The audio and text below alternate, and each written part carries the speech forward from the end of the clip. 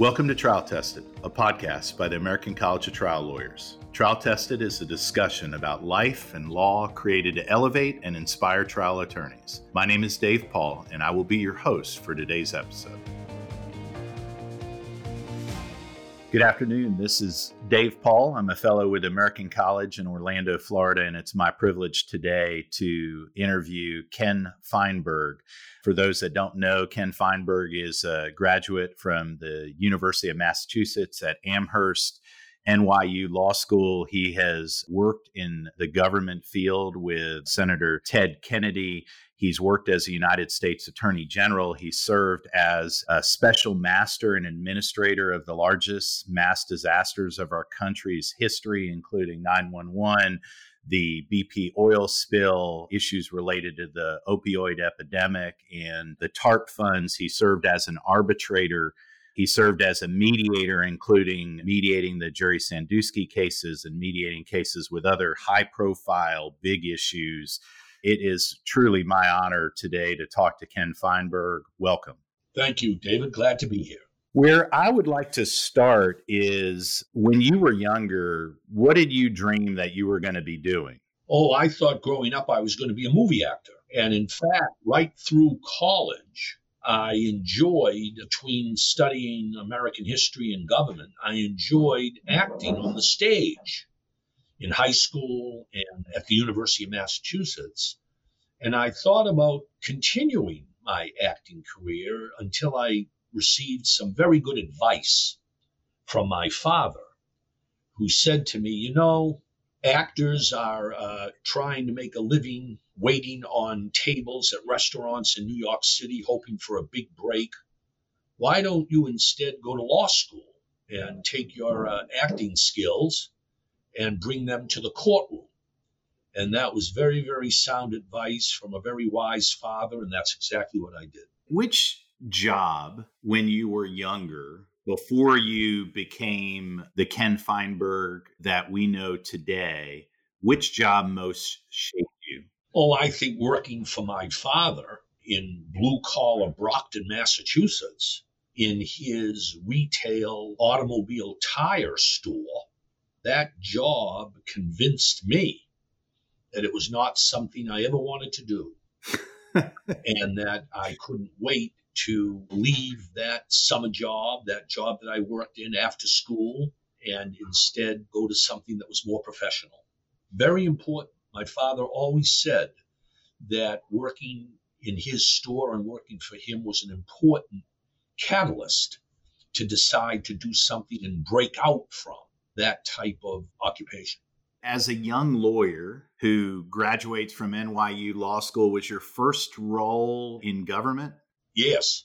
My first role was becoming a law clerk for the chief judge of New York State, a very nationally recognized jurist, Stanley Fuld. And upon graduation, I had a 2-year clerkship with a prominent, brilliant jurist, Stanley Fuld. And for 2 years, I worked in Albany in the Court of Appeals, New York State, and honed my skills as a technician, as a law clerk, as a lawyer. And that had a tremendous influence on my subsequent career.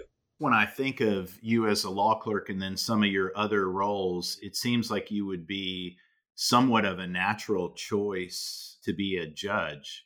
I presume you've wrestled through that over the years.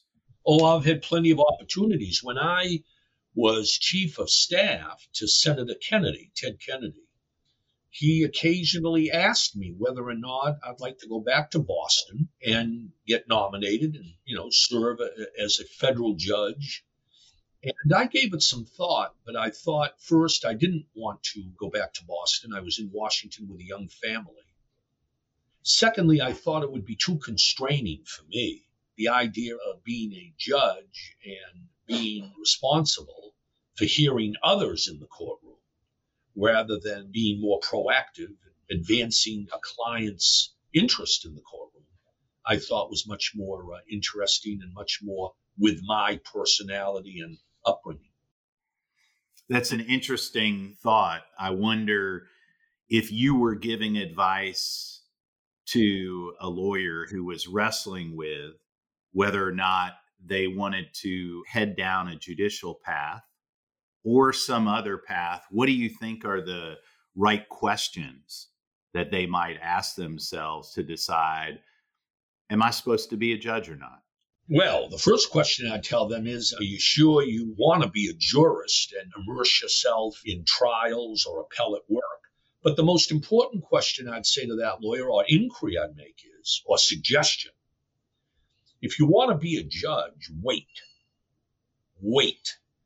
I find that today entirely too many very good lawyers decide that they want to wear the robe prematurely. There are lawyers I know who in their 30s or 40s decide they want to go down the judicial path. I'm very negative on that. I think, first of all, you should be a lawyer and practice law for a period of time. You should build up your financial independence. Judges, no matter what level judge, are limited in the financial end of things. And I think, philosophically, a lawyer should have a real broad outlook about the law and about the strengths and weaknesses of the law before she or he opts into that type of cloistered environment. The other thing I would say to lawyers, that very good lawyers that I know, if you want to be a judge, what does that mean? Do you want to be a state judge, a local judge, a federal judge? Do you want to be a district federal trial judge or an appellate circuit judge? I mean, saying that you want to pursue a judicial career begs the question of what type of career. That's a good insight and good questions. Those words need to be heard in a much broader audience of lawyers, because we're seeing, in my state in Florida, younger and younger jurists. I'm not talking 40s, even early 30s. So those are good reminders. Let's go to your early first big giant mess that somebody enlisted Ken Feinberg to help navigate. It seems like from researching you, that would be the Agent Orange. Is that right? Or would there be something before that? No, that is exactly correct. My big break in the world of mediation and arbitration was in 1984. I was practicing law at a Washington law firm, Kay Scholler, and a former law clerk of Stanley Fuld, who I knew as part of the Law Clerk Network, Judge Jack B. Weinstein, an eminent, nationally recognized jurist on the Federal District Court in Brooklyn, New York. Judge Weinstein called me and asked if I would agree to serve as a court-appointed special master, as a mediator, to try and resolve the Vietnam Veterans Agent Orange product liability litigation. Had you ever done anything like that before that? No, I told the judge, I don't know anything about mediation. I've never even taken a course in law school. There was no course in mediation or alternative dispute resolution at NYU in the 1970s, late 60s. And Judge Weinstein said, I know you. I know your background. You clerked for Stanley Fuld. We know each other. You're the man for the job. That one case changed my entire professional career over the next 60 years. Have you had a moment in the course of your career, with all of the different conflicts and disasters you've navigated, where you've had legitimate doubts, fears, worries? Oh, I've had many times where I've been challenged with a particularly difficult, complex assignment. 9/11, the BP oil spill in the Gulf of Mexico, the Boston Marathon bombings on Patriots Day. I've had numerous mediations and claims programs where, not that I've had doubts, but that I've burdened myself with challenges that I knew would be difficult to address. that lowered my expectations as to the definition of success, I must say. But you don't take on these assignments if you don't think that ultimately you can accomplish the objectives. Let me follow up on that. When you say I changed my definition of success, it makes sense to me, but I want to be sure I understand what you're saying. Take the 9/11 fund. 13 days after the 9/11 attacks, the World Trade Center, the airplanes, the Pentagon, Congress passed this law, this federal law creating unprecedented, a taxpayer-funded compensation program. The Bush administration, especially Attorney General John Ashcroft, asked me to design and administer that program. Now, at the time, I looked at the statute and I looked at the objective of compensating victims who voluntarily wanted to come into the program. And I took on that assignment. Once I accepted the assignment, I quickly realized in a matter of weeks, the real challenge with the 9/11 fund was not going to be calculating damages. It was going to be dealing with the very emotional mindset of the victims or the surviving family members and their anger and frustration at life's unfairness. And what I learned in the 9/11 fund and in other programs, similar challenges, it's not the law or the calculation of damage that is so difficult. Judges and juries, as you know, David, do that every day in every court. It's dealing one-on-one with the emotional claimant. The emotional claimant who is angry at life's unfairness and comes at a program like 9/11 with an assumption that money is hush money and is just designed to placate and doesn't really provide an avenue to understand the victim or what she or he meant to the family. And you learn the hard way through trial and error that in many of these programs, your assumptions about how to make the program work effectively are undercut by curveballs and challenges that you didn't believe would exist when you took on the assignment. In terms of how you process the most complex issues that have come across your career, I'd love to know your process. I know it's not always uniform for everyone, but are you a collaborator where you get a lot of second opinions? Do you get alone? Do you wake up early in the morning? Whatever it is, how do you handle practically curveballs that challenge your assumptions? First of all, transparency. Make sure that whatever the program, whatever the process, whatever your assignment in determining eligibility and compensation, make sure that you have a very transparent, open process. No hidden agendas.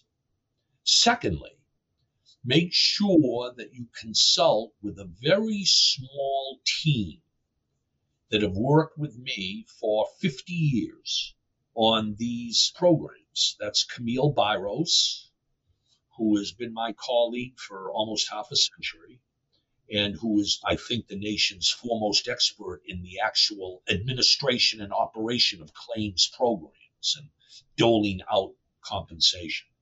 Third, consistency. Transparent rules that will be consistently applied so that nobody can say I was mistreated or I was treated differently than my next door neighbor. And lastly, I think that it goes hand in glove with transparency is absolute honesty. The ability to explain to every emotional claimant or mediation participant what you can do and can't do. I can't bring back lost lives. I can't provide anybody compensation that is adequate consideration for a lost loved one. All you can do is, in your limited field of financial certainty, provide people with compensation, but you've got to level with them so that you maintain adequate expectation of what you can do and can't do. I want to stay with kind of dealing with other people's anger. How many, just total ballpark, 911 victims, families, did you interact with over the course of administering the fund? 950 hearings. I personally conducted 950 separate confidential hearings with any claimant who wanted voluntarily to see me. Now, a lot of people didn't come and see me because they grieve in private. That's human nature. But 950 people individually asked for and received a private hearing over 33 months with me to express whatever they wanted to tell me about a lost loved one, or in some cases, an injured victim who came to see me who survived the attacks. And I gave each of them the opportunity to be heard. I'm going to get real with you here. I'm having a hard time visualizing myself carrying the emotional burden, or frankly, even listening to the emotional burden of 10 people that lost a loved one, let alone 950. I literally cannot fathom it. So what I want to ask you is, from a human perspective, Ken Feinberg, how did you carry and handle all of that loss, all that pain, all that anger, some that got directed at you? How did you carry that? First of all, it was very debilitating, absolutely debilitating. A little sleep, angst, anxiety, frustration that you're the source of so much anger. You're the government. You're running this program. What I found out from the very beginning, in order to maintain my equilibrium emotionally, you have to take a break during the day. You stop these hearings one after another, and instead you take a walk around the block, buy an ice cream cone, just get your mind off of the day-to-day horror that you confront. Then at night, I found that attending concerts, classical music, chamber works, opera, the symphonic scores, music, the height of civilization, in contrast to the horrors of civilization during the day. A loving family. And then don't forget, 9/11, you're asked to take on this assignment by the President of the United States and the Attorney General. That's all part of it. It just seems amazing to leave that experience and then just keep doing it. Like, it seems like it's not the same, but I look at what you've done since then, some of the projects. What keeps you going? Do you understand what I'm saying? Like, technically, you could have spiked the football after 9/11, but you keep wading into the opioid deal, the TARP deal. I was sitting there thinking of the case mediating the United Methodist Church trying to wrestle through what the position was on homosexuality. I'm thinking of the Jury Sandusky. What has kept you engaged in the battle or the process? Well, I'm asked that a lot. And there are a couple of answers. From the obvious, if President Obama, after the BP oil spill, or Mayor Menino in Boston and Governor Deval Patrick in Massachusetts, if they're asking you to take on an assignment, it's pretty hard to say you're too busy or you don't want to do it. I mean, it's a sort of a patriotic thing. Also, I must say, you're honing in on something. When I was a teenager in Brockton, Massachusetts, President Kennedy was in the White House. And President Kennedy had a tremendous impact on my thinking. Back then, he said, back in 1960, 61, 62, to a young teenager, he said, serving the public interest is a noble undertaking. And every single individual in America can make a difference. I never forgot that. I never forgot it. And to this day, I think it important to give back to the country. And if our elected officials or a judge or somebody asks me, would you please design and administer a compensation program following a national tragedy, I just feel that obligation to do it. It seems like you've stayed above politics even when you're so close to it. When I think of the range from George W. Bush, President Bush, to President Obama, and I have a number of other things that I'll skip, but it really does seem like you've stayed above politics. What have you done so that you haven't become a political tool? Don't give me too much credit for that. Okay. I think the reason these programs that I've administered, I stay above politics, is because the program is above politics. One fascinating aspect of all of these programs is how, after a national tragedy, 9/11, BP oil spill, Boston Marathon bombings, Pulse nightclub shootings, Sandy Hook first graders all murdered in Connecticut, Aurora, Colorado dark night movie shootings in Colorado. One thing you find out after these tragedies is how the program to compensate is apolitical.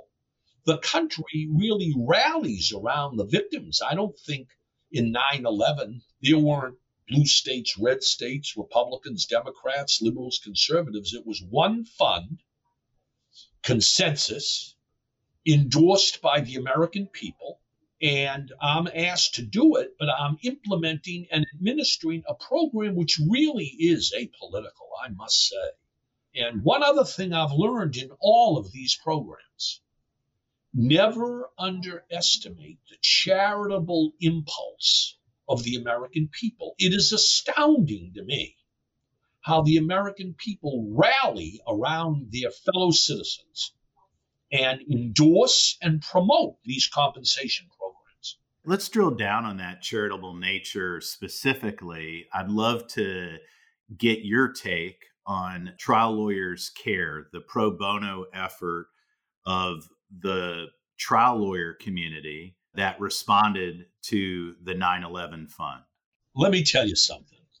Trial Lawyers Care, as much as any other aspect of the 9/11 fund, was the reason for the fund's success. I will always be in the debt of the trial lawyers, their leader at the time, Leo Boyle, a fellow Massachusetts trial lawyer. And a fellow of the American College of Trial Lawyers. Absolutely. A hero of mine, a hero.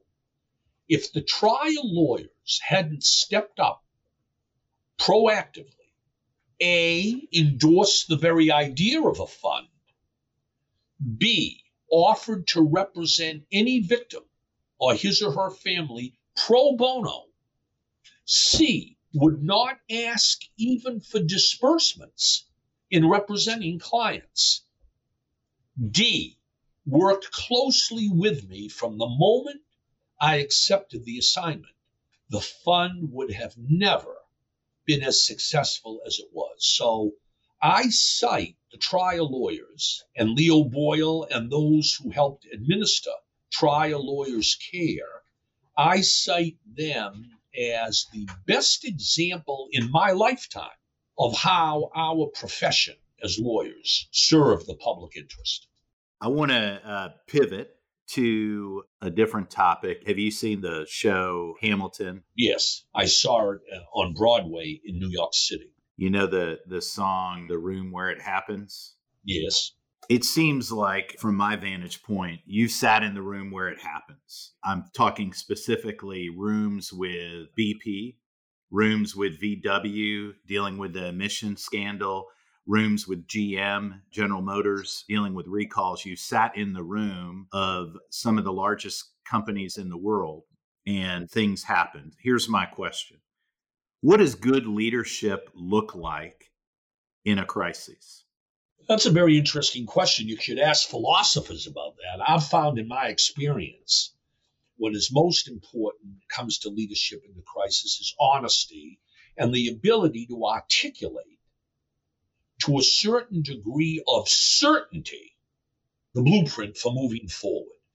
I find that victims in a crisis, whether they be corporate executives or fellow citizens or fellow lawyers, I find what is very important when you're asked about what you would do, how would you deal with the crisis, to provide an honest assessment with a degree of certainty that provides the listener a comfort level that I've thought it through.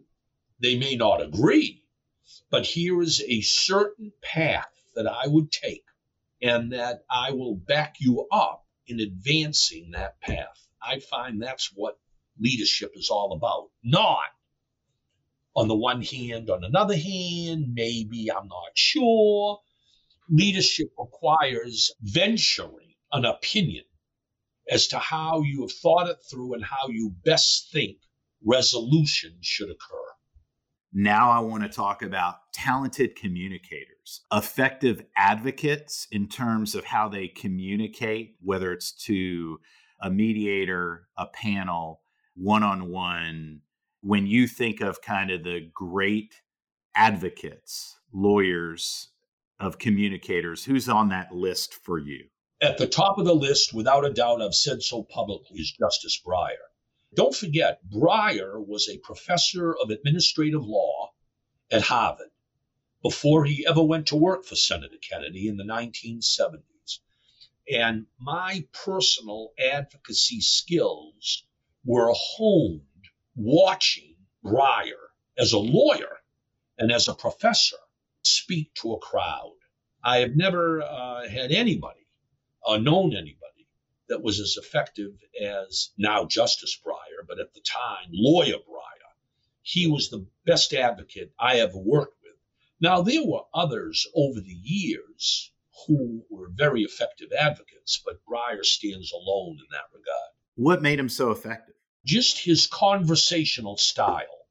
I find that when I'm asked to comment or to speak to a trial lawyers group or the ABA or a group of professionals or otherwise, I find that the best way to communicate as an advocate is in a conversational manner.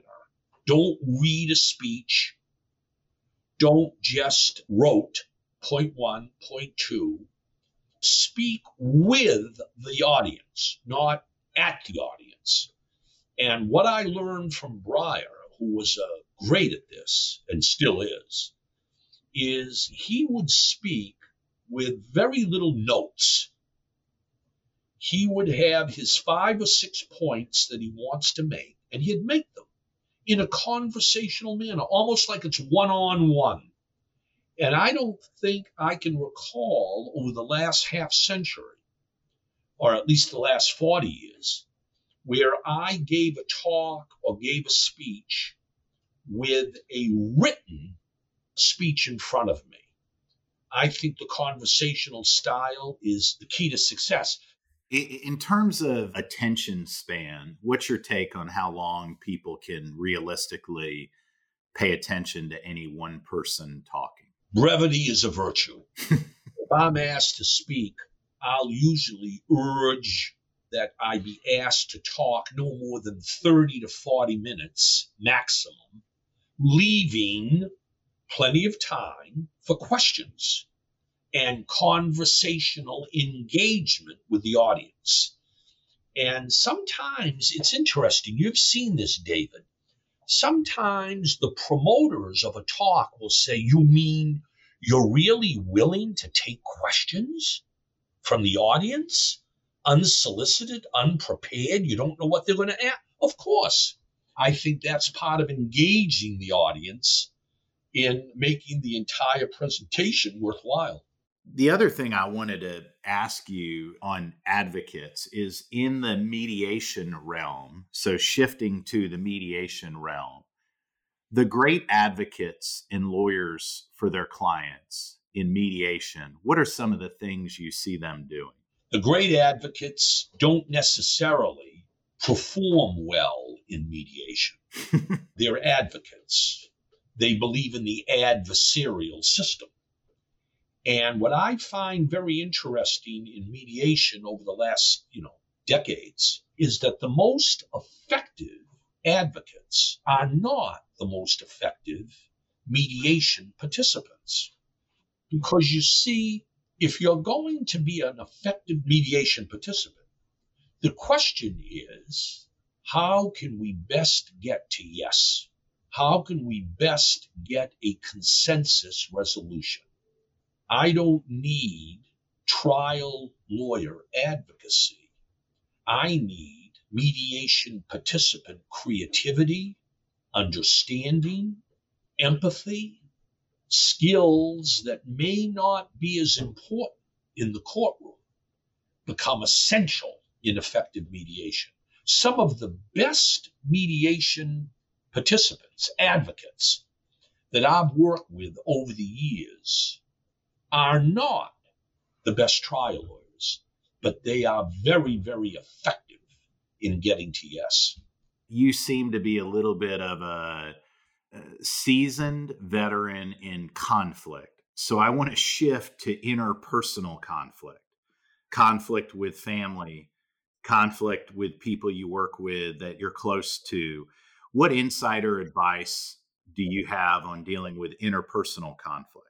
All I'll say about that is that over the last 30 or 40 years, there'll be a family conflict in my own family. And I'll say to my children, well, I'm an experienced mediator, and I'm glad to help you, my children. I'll help you resolve this family dispute. And more often than not, they'll say to me, mind your own business. Because you see, in family conflict, familiarity with the participants, understanding their personalities and their emotional wherewithal, the type of mediation where I've had success doesn't augur well for mediation where emotion runs so high. Emotional outburst is the enemy of effective mediation. And in a family interpersonal setting, emotional and family history serve as a very challenging backdrop to thinking that you can bring your skills to help resolve those disputes. I want to ask you, this is going to sound a little off topic, but I know you've served as the chairman of the board for the John F. Kennedy Library Foundation, or maybe just the John F. Kennedy Library. For those of us that are engaged in leadership positions in nonprofits, whether they be public or private, what's your advice on leading a good board, a good nonprofit board? I've learned over the years that you want to create great diversity in a nonprofit board. I'm not talking just about, ethnic and gender diversity. I'm talking about discipline diversity, difference in outlook, difference in professional and private achievement. In a nonprofit board, particularly a public one, I think you want to really have a very diverse board and a board with limited tenure so that there's constant fresh faces and new outlooks. And I've found over the years when I was chairman of the board of the JFK Library Foundation, how important it was to have that fresh perspective, younger outlook, and a great diversity of disciplinary background. Because that was, after all, a very public and a very nationally recognized board that was designed to perpetuate the legacy and the message of President Kennedy. I want to shift to two questions which we have been asking all of our guests on Trial Tested. And the first is, when in your life have you felt most powerful? Oh, that is a tough question. I would say this: I certainly have not felt all powerful in my personal life, where it's very important that you don't, I don't think, pursue a perception of power, but rather a perception of empathy and love. In my personal life, the most power was, in my professional life, serving as the special master of the September 11 Victim Compensation Fund when Congress delegated to one person, me, all of this authority to distribute over $7 billion. No committee, no appeals, no judicial oversight, no congressional oversight. Just do it, Ken, and do it correctly. I don't think there's ever been a more powerful position in government or in the world of mediation for that matter. And I can't conceive of Congress doing it again. When is the most powerless you have felt? Oh, well, I think you're powerless really in these type of consensual mediations over and over again involving private parties where, despite all of your efforts to facilitate a voluntary agreement, you often or occasionally walk away frustrated that you've made all these arguments, you've used every tool in your toolbox to try and get the parties to agree voluntarily, consensually. And you're frustrated at the end when you fail, and you do fail. And that you really do feel a certain degree of impotence that you're unable to bring the parties together. Let me drill a little bit. Most of us have experienced a hard failure in our life. In my experience, we learn way more from failure than we do success. I know that's not universally true. Would you be willing to share what you would consider to be your greatest failure and what you learned walking through it? Well, I can say this. Every single time that I've assumed the challenge of a 9/11 fund or a BP oil spill fund or a Boston Marathon fund, every single time I make mistakes. Every single time. And you learn the hard way about mistakes. Let me give you an example of a failure of mine. An example of what I mean. In the 9/11 fund, I held a private conversation with an 82-year-old man who lost his son at the Pentagon when the plane hit the Pentagon on 9/11. And he came to see me one-on-one. And he was crying. Mr. Feinberg, I lost my son at the Pentagon.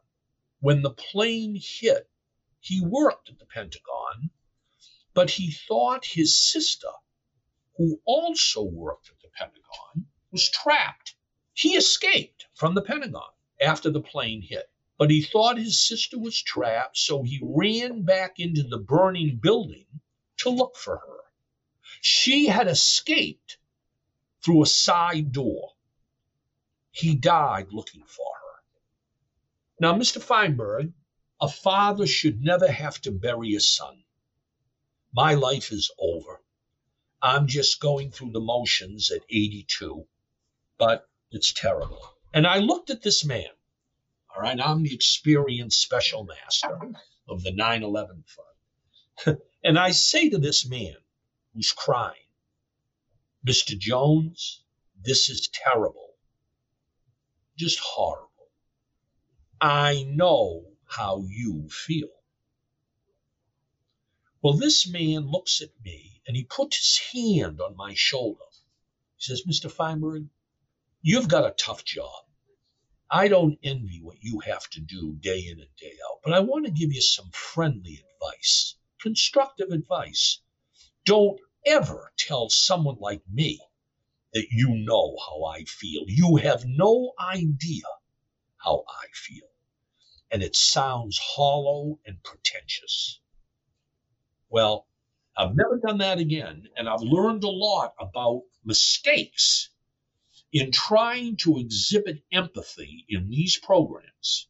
Beware trying to be too empathetic with strangers.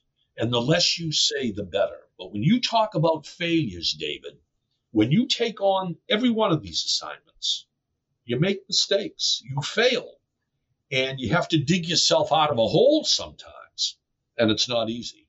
When I think of what shaped you to be willing to take on, challenges with which there's not a roadmap, things which haven't been done before, who most shaped you to prepare you for that? Judge Weinstein, because he was my mentor and started me off with the Agent Orange case that you referenced a while ago. And Weinstein gave me some very, very valuable advice about all of these programs, even those that were prospective that he knew nothing about at the time. First, when you do these programs, forget that you're a lawyer. Better you're a rabbi or a priest dealing with emotion. Second, provide a great deal of certainty and transparency as to how these programs will work. And third, and most importantly, get money out the door fast. Rough justice. Don't hem and haw. Rough justice. All the words and empathy in the world don't really matter if money isn't flowing. Only after money is going into the hands of victims can you step back and take a breather. And those lessons have been on my mind in every one of these programs, as you can tell from this interview. And that's really Judge Weinstein's mentoring. Couple more areas.